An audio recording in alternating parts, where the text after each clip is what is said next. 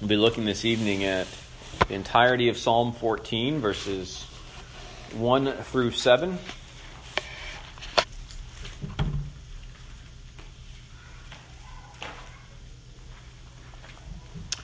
Once again, with the intention of understanding this psalm as we sing it each Lord's Day this month, that we may take up this psalm and sing it with understanding each time. So let us give our careful hearing then to Psalm 14, verses 1 through 7. To the choir master of David, the fool says in his heart, there is no God. They are corrupt. They do abominable deeds. There is none who does good. The Lord looks down from heaven on the children of man to see if there are any who understand, who seek after God. They have all turned aside.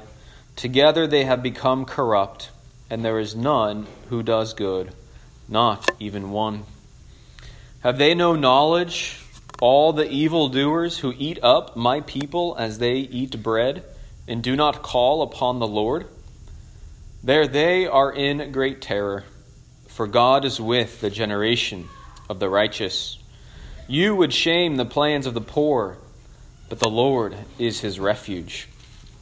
Oh, that salvation for Israel would come out of Zion, when the Lord restores the fortunes of his people.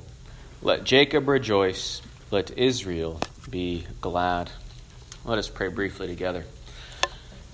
Our Father in heaven, we thank you for your word, and we thank you that you have given to us the word of Christ to dwell in us richly as we sing psalms, hymns, and spiritual songs. And we thank you for these songs that come to us in the Psalter.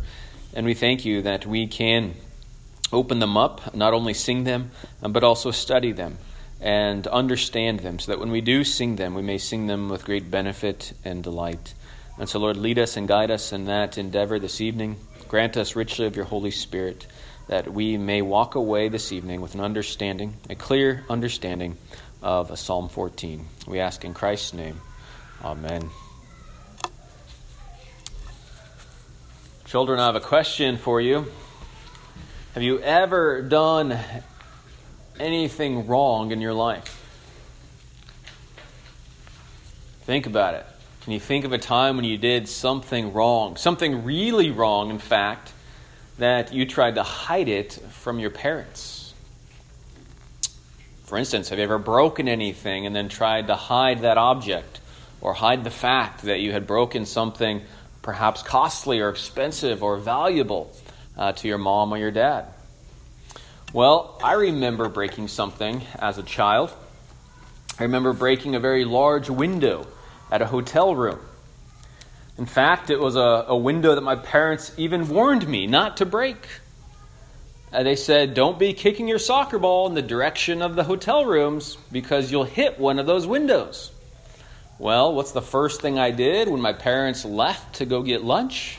I went out into the front with my soccer ball, and I kicked the soccer ball right through our own hotel room window. It shattered completely. Well, I ran to the office, as you can imagine at that point, and I asked the person at the front desk, can you please come fix a window quickly?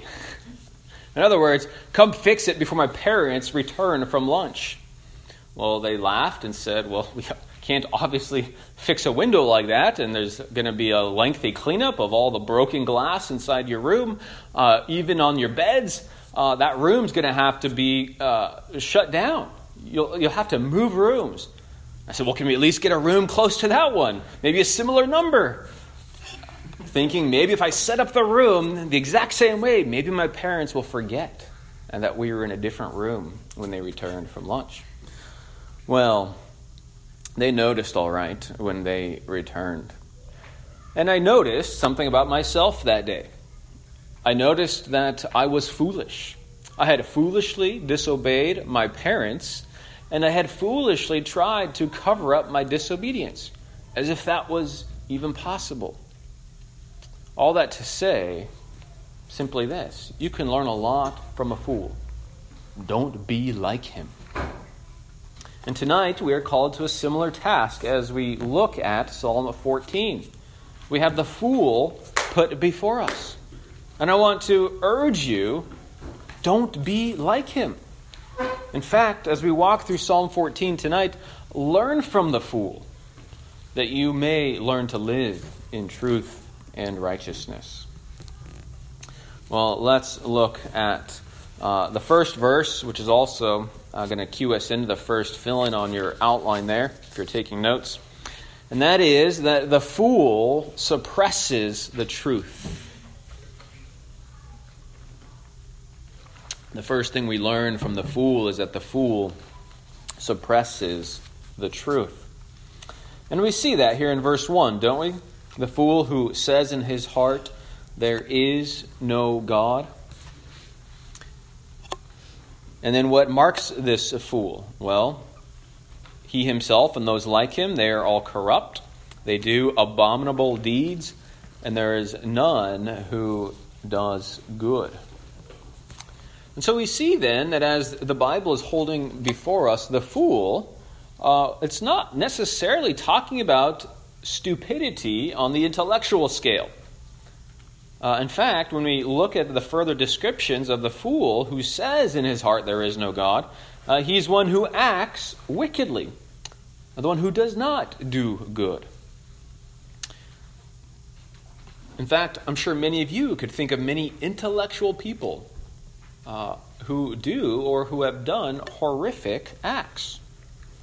Think of the sophisticated planning that goes into mass destruction. We even have weapons of mass destruction.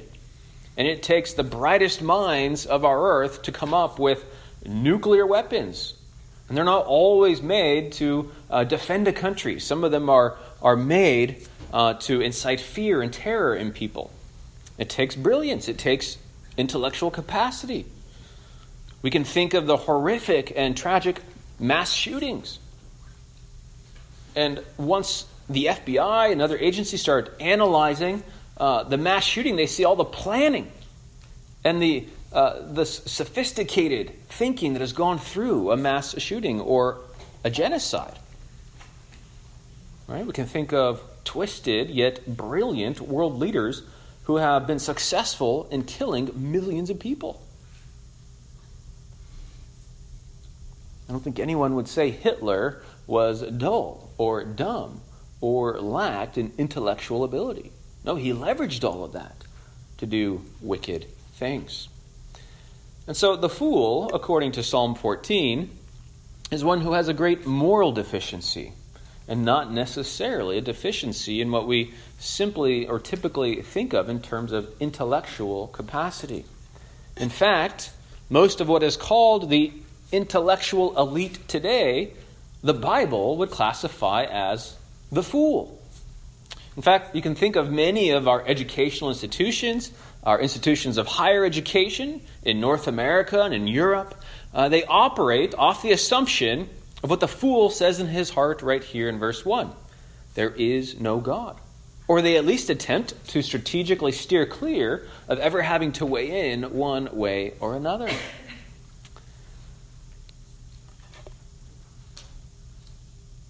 But we see that such an attempt, such an assertion, such a statement is utter foolishness. But it is connected to corruption. It is connected to abominable deeds. And that's perhaps the best reason we can see why the fool would make such a foolish statement in his heart that there is no God. In fact, I think the best way to understand this phrase, or we could even call it the repeated chorus of the heart of the fool, is that this is an act of suppressing the truth in unrighteousness. And here's the truth. Romans 1:18 tells us, "For the wrath of God is revealed from heaven against all ungodliness and unrighteousness of men, who by their unrighteousness suppress the truth." Of course, the truth being is that there is a God. And he is a God who is worthy of our honor. In fact, he's also the honor, as in the judge of the earth. If you know earthly judge or courtroom language, they call the judge your honor. And so there is a God, a righteous God, who sits in judgment over the earth. And Paul says the unrighteous suppress this truth in their unrighteousness. And so suppression of the truth, saying to oneself there is no God, is not an intellectual statement in terms of someone has sifted through all the data that the world has to offer. They've sifted through all the scriptures and come to that conclusion with great intellect. But it's a conclusion that one comes to as a coping mechanism for their own unrighteousness. Because if a righteous God exists, and if one stops and lets their conscience be free from distraction just for a moment, if one refrains from being deluged with entertainment or adrenaline or drugs or some kind of diversion, if one stops looking only to himself in the delusion that he is a self-made man or that he's evolved from some lower beast of the earth, if one stops for a moment and thinks clearly, then the reality sets in. There is a God. He is righteous. I am not. I'm done for.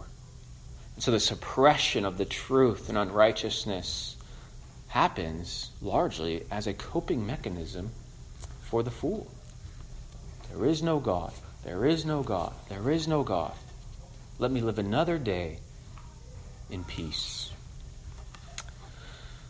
On occasion, I had to pack my parachute in the military. And we sometimes used canopies that would deploy by a smaller parachute called a spring-loaded pilot chute. And when I had to pack the parachute, that was the worst part of packing the parachute. It was taking this little parachute that had this thick spring in it that would pull out the bigger chute when you pulled the ripcord. And so what you had to do with this spring-loaded pilot chute is suppress the coil. Suppress the spring coil by coil by coil, and each coil got harder and harder to hold down until you had to hold the entire spring down. You had to suppress the entire spring. It took a lot of energy. It took a lot of work. And one little slip up with that slippery parachute fabric and that spring would pop up and hit you in the face. Well, that pilot chute is a lot like the truth that there is a God and that He is righteous and I am not. And so the fool has to suppress that truth of a righteous God coil by coil by coil and keep telling himself there is no God, there is no God, even as he keeps all of his weight upon that spring to suppress the truth. If you ever wonder why an atheist then gets so mad and so angry at the God who doesn't exist, it's because of that very reason. They are suppressing the truth of Him with a lot of energy and with all their weight. And all you're doing is pointing out that truth, and they get so angry at the God who doesn't exist because they're suppressing Him actively in their unrighteousness. So that's the fool, and that's what he does. That's not all he does. Look with me at verses 2 through 3 as we see here, if you're following me on your outlines, the second point. The fool also does not seek truth. So the fool suppresses the truth and unrighteousness, but the fool also does not seek truth. Verse 2, the Lord looks down from heaven on the children of man to see if there are any who understand, who seek after God. Who seek after God. And of course, the answer there is found in verse 3, that no, all have turned aside. All have become corrupt. No one does good, not even one. In fact, the greatest good anyone could do as an image bearer of God is to seek after God. But not even one seeks God. Now, how do we understand this first phrase in verse 2? The Lord looks down from heaven on the children of man. Well, we see that man is put in his proper place. Listen to Ecclesiastes 5:2. Be not rash with your mouth, nor let your heart be hasty to utter a word before God. For God is in heaven, and you are on earth, therefore let your words be few. And since man is on earth and God is in heaven, the Scriptures often use this as a contrast to show the exalted nature of God and the lowly nature of man, especially when man fails to recognize this reality in his prideful foolishness. Think with me about Genesis chapter 11 and the Tower of Babel. Genesis 11, we had man's attempt to make a name for himself. So what did he do? Well, he built a tower up to heaven. At least that was his attempt. It was the first ancient skyscraper as a monument to man's greatness. And what did God have to do to inspect this great work of man? Did he have to lift his gaze and say, wow, how can I compete with this? No. In Genesis 11, we learn that God came down from heaven. He stooped from heaven. He condescended from heaven to see this great work of man on earth. The way Moses tells that story in Genesis 11 reminds me of flying in an airplane at over 30,000 feet. Things that look big on the earth, like SUVs or houses, even skyscrapers, when viewed from the skies at that distance, are teeny tiny, if visible at all. Well, God had to leave his abode in heaven to even see the grandiose work of man, not because God isn't all-seeing and omnipresent, but to emphasize the folly of man to think himself great or possess the ability to make himself a name, to establish his own renown, to seek him in his own renown and his own endeavors rather than God. So God came down from heaven in Genesis 11 to survey a building. In our Psalm 14, he looks down from heaven here in Psalm 14 to survey the children of man. And what does he find? Well, he finds that the children of man, all of them, have turned aside. That all of them are corrupt. That none of them seek after him. Not even one does good. And we saw earlier in Romans chapter 3 that this kind of language doesn't just explain the Gentiles, as many Jews would have thought at first read or first hearing of this psalm. Right? It could have been very natural for the people of God to think, well, of course the children of men out there, of course the Gentiles out there would be so corrupt.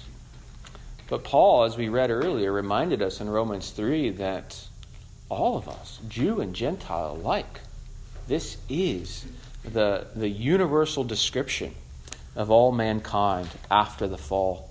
Even as we read about in Genesis 6 early, of God's own assessment of the children of man or of the people on the earth. And so this psalm is once again reminding us and presenting for us the universality of the human condition apart from God's gracious saving intervention.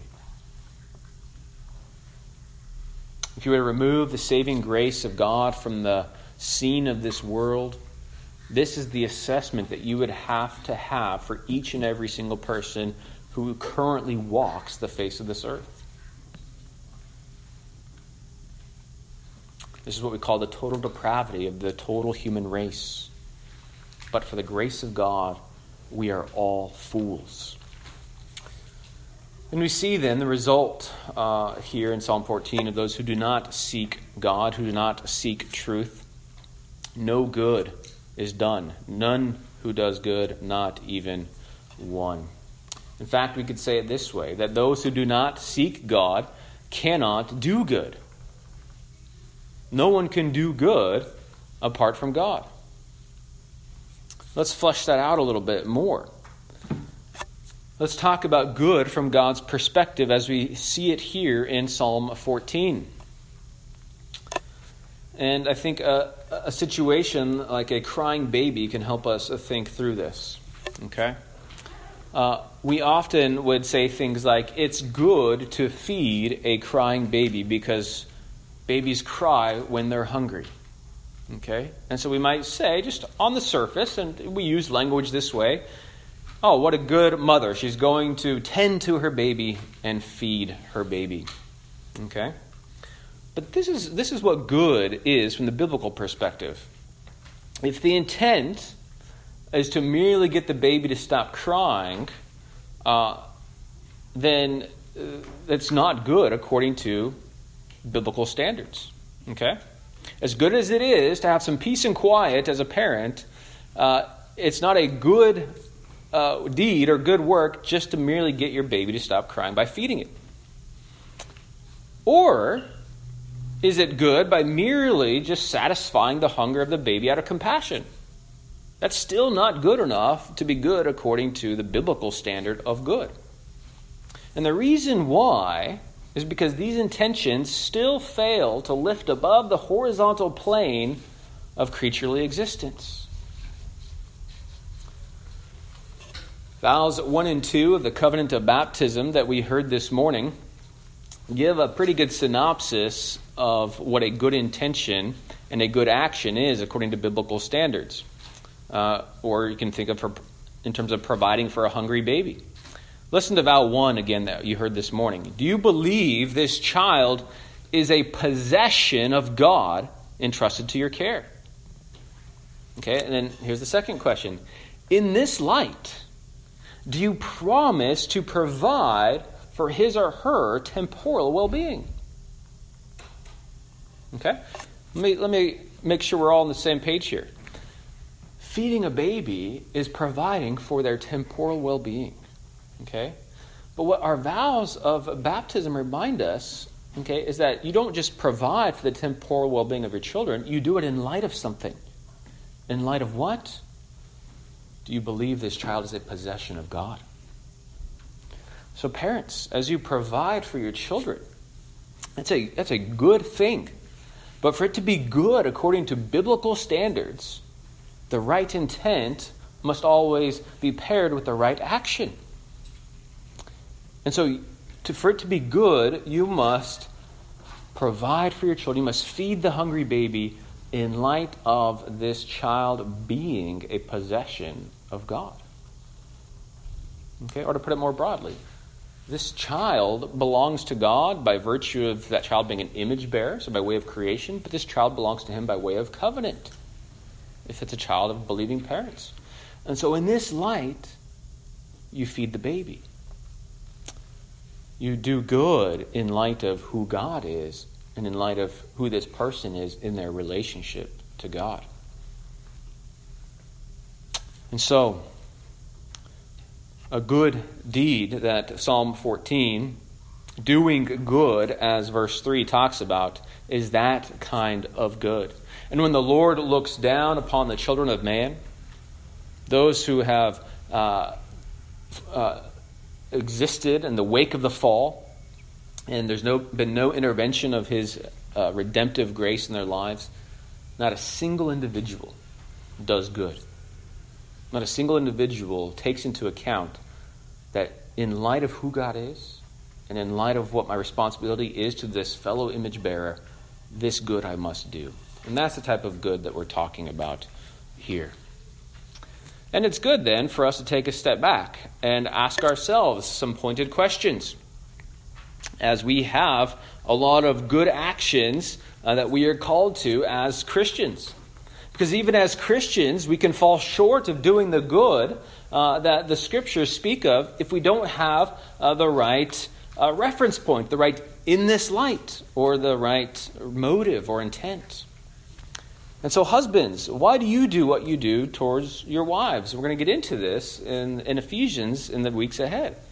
But do you do things just to keep the peace with your wife? Do you actually do things to push her buttons? Wives, why do you do what you do? Just to please your husband? Maybe to spite him at times? Or parents, why do you raise children the way that you do? Just to have well-behaved, well-mannered children, to not embarrass you at dinner parties? Or perhaps to live vicariously through them? You may do good things to your children, but if these are the intents and the motivations, then it is not good according to biblical standards. Children, how about you? Why do you listen to your parents? Is it just to please them? If so, it's good to listen to your parents, but to truly honor them, you need to honor them in the Lord. You need to obey them, knowing that God has given them to you as an authority in your life, and so you obey them as you obey God. And so we must always take a step back and assess the good that we may think we're doing, and check our hearts and check our motives and intentions, and make sure that our gaze lifts above the horizontal plane of why we do what we do. So no one does good, not even one. That is God's assessment, the Lord God's assessment of the children of man. Isaiah would put it this way. Isaiah 64, verses 6 and 7, we have all become like one who is unclean, and all our righteous deeds are like a polluted garment. We all fade like a leaf, and our iniquities, like the wind, take us away. There is no one who calls upon your name, who rouses himself to take hold of you. For you have hidden your face from us, and you have made us melt in the hand of our iniquities. And so, the fool does not seek after God. And as Isaiah introduces to us this next concept, the fool also does not call upon the name of the Lord. In fact, that's what we have next in Psalm 14 here in verse 4. And we'll take verses 4 through 7 then as a chunk, and we'll see here, in light of the fool not calling on the name of the Lord, we'll say here that the fool then is sinfully silent. The fool is sinfully silent. Or as the psalmist puts this reality at the end of verse 4, they do not call upon the Lord. And this is primarily because the fool and the multitude like him have their mouths full. We talked about feeding babies earlier as an illustration. Now a different kind of feeding comes into view from our text. When we look at what is embedded in the question of verse 4, we see that the fool and those like him, they eat up people like bread. They sustain themselves on devouring people and their livelihood. But we see that this is not just any people, mind you. It is my people. And it is here that we begin to see a pivot point in this psalm. From all the children of man to two different categories of people. The my people of verse 4, if you want to follow along with me there. The generation of the righteous in verse 5. The poor who have taken refuge in the Lord, there in verse 6. And then verse 7 is littered with them. Israel, his people, Jacob, and Israel. And so we have seen then here in verse 4 through 7 a shift of gears or a pivot point in this psalm. In fact, we can say that this psalm moves from the first three verses that deals with the universality of sin and corruption in human nature. It moves from that to the particularity of salvation, or the particularity of redemption, of the kind of person who will be saved out of this corruption and this foolishness. If you want to tie those all together in verses 4 through 7, at least in the ESV, you just have to follow the R words. You can see there are 4 R words that offset a certain people group from the fool. In verse 5, there's the righteous. In verse 6, there are those who have taken refuge. And then in verse 7, you could say there are the restored ones, as the Lord's going to restore his people, and also the rejoicing ones, there at the end of verse 7. But even as the psalm shifts gears, and there's this pivot point here in verse 4, I also want to point out that the evildoers, or those who engage in the suppression of truth, those who don't seek God, or the fool who says in his heart that there is no God, he's not quite out of the picture just yet. Look at verse 5. There they are in great terror. Okay? No matter how much the truth of God is suppressed throughout one's life, we are reminded here in verse 5 that there will be no final suppression of this last reality. That one day all fools will come to great terror. And so as this psalm develops, and it points out to us the fool, it also then points out to us the final destination of the fool. What happens at the end of the fool's life? And so the most important question that any of us have to answer as we come to this psalm is, where do we place ourselves? In other words, am I the fool or am I the righteous? For in the end, as this psalm requests for salvation or deliverance or redemption, in the end, it is only the righteous who will be saved. And so are you the fool or are you the righteous? Well, as we see these last few verses develop, and you're not sure, let me help you.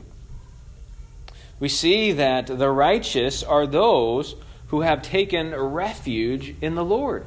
There in verse 6. The righteous are those who have acknowledged their foolishness and fled to the only refuge there is. The righteous are those who have acknowledged that, in line with the request of verse 7, that salvation will only come out of Zion. Not just any religion of the world, but salvation is out of Zion. Salvation is from the Jews. Or as Jesus would tell the woman at the well in John 4:22, you worship what you do not know. We worship what we know, for salvation is from the Jews. In case you're not sure what that means, let's go to Paul as he unpacks that concept for us in Romans 9, 4-5. He says, they are Israelites, speaking of the Jews, that Jesus referred to as salvation being from the Jews. They are Israelites, and to them belong the adoption, the glory, the covenants, the giving of the law, the worship, and the promises. To them belong the patriarchs, and from their race, according to the flesh, is the Christ, who is God over all, blessed forever. Amen. And so, this request of verse 7, know that salvation for Israel would come out of Zion, has been granted. It has been granted in Jesus Christ, who has come from the Jews, according to the flesh, as God over all. But salvation is not only from the Jews, it is also for the Jews. In fact, it is only for Israel, as the request makes clear. Oh, that salvation for Israel would come out of Zion. And so if you are to be one of the righteous, you can only be righteous, you can only be saved, you can only be declared righteous in the sight of God if you are Israel, if you are a true Jew. Okay? So who are then true Israelites or true Jews? Well, Romans 9:6 tells us, helps us answer this. It says, it is not as though God's word has failed, for not all who are descended from Israel are Israel. So the first thing we need to notice is that to be a true Jew doesn't necessarily mean you've descended physically in the flesh from Jewish ancestors. For even those who have descended from Israel are not all Israel. Paul helps us further in Galatians 3:7, wherein he says, understand then that those who have faith are the sons of Abraham. In other words, to be the true Israel of God, you must have faith. Faith in the one that came from the Jews, the Lord Jesus Christ. Or as Paul says in Philippians 3:3, For it is we who are the circumcision, we who worship by the Spirit of God, who glory in Christ Jesus, and who put no confidence in the flesh. To be righteous, you can put no faith or confidence in your own flesh, in your own efforts, in your own intellect. Your faith and confidence must rest in Jesus Christ alone. And so the fool is sinfully silent, and he will be in great terror because he does not call upon the Lord. However, the fool must know, even now, that the call goes out to him, even him, that if he calls on the name of the Lord, if he stops eating the people of God, if he stops devouring them with his mouth, stops slandering them, stops speaking maliciously against them, that even if he calls upon the name of the Lord, he will be saved. In fact, that's what the prophet Joel declared, and I have it written for you on the front of your bulletin there if you want to follow along. Prophet Joel tells us, and everyone, let me say that again, and everyone who calls on the name of the Lord will be saved. For on Mount Zion and in Jerusalem there will be deliverance, as the Lord promised, among the remnant called by the Lord.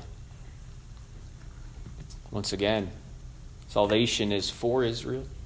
It only comes out of Zion as it comes from the Lord Jesus Christ. The Apostle Peter, picking up this same verse, became the main point of his preaching. As he said in Acts chapter 2, verse 21, and everyone who calls on the name of the Lord will be saved. So how about you? No matter how foolish you have been in the past, no matter how foolish you are now, no matter how sinful you are, or for how long you've been sinful or foolish, even you are called to call upon the name of the Lord, and the promise still stands that everyone who calls on the name of the Lord will be saved. Paul tells us in Romans 10, for the Scripture says, everyone who believes in him will not be put to shame. For there is no distinction between Jew and Greek, for the same Lord is Lord of all, bestowing his riches on all who call on him. For everyone who calls on the name of the Lord will be saved. And so tonight, as we've considered the fool, if that is you, if you have lived in the active suppression that there is no God, or in the suppression of the fact that on Judgment Day, it won't matter. There is no judge. There is no judge who will judge righteously. If you've been reciting that mantra in your head, you've been suppressing the truth. And it might be getting you through day by day, but the suppression of the truth will never get you through that last great day, that day of terror for those who continue to suppress the truth in unrighteousness. But those who live by calling upon the name of the Lord, those who sing God's praises rather than attempt to suppress God's presence, God is with them. And so is God with you? Have you made the Lord your refuge? Salvation comes out of Zion alone. Salvation comes by faith alone, in Christ alone. He is no fool who puts his trust in him. Let us pray together.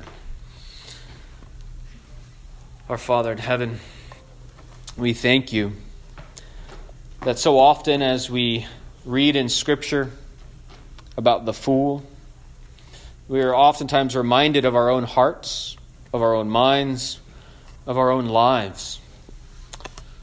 Oftentimes we see more of ourselves and our qualities and our traits in the fool than in the righteous. And so, Lord, we ask your forgiveness. We ask your forgiveness for all the ways in which we have suppressed truths in our hearts, for all the times in which we have lived in the state of our corruption as if you would never call us to account, even for every idle word. And so, Lord, forgive us for living lives as if you don't exist. Lord, forgive us for not seeking you, even in times like this when you draw near to us. And so, Lord, extend your kindness and your mercy to us. And Lord, stir us up to call upon your name. For those who have never done so for salvation, Lord, we pray that you would grant your sovereign grace to them and draw them to yourself. But Lord, even those who have been drawn near to you in salvation through Jesus Christ, Lord, we know that we are gathered each week to call upon your name in worship, to rejoice and to be glad in you. And so, Lord, help us to do that even this evening, and help us to do that each Lord's Day this week. As we take Psalm 14 upon our lips, may we do so with great joy and gladness as the true Israel of God. We pray in Christ's name. Amen.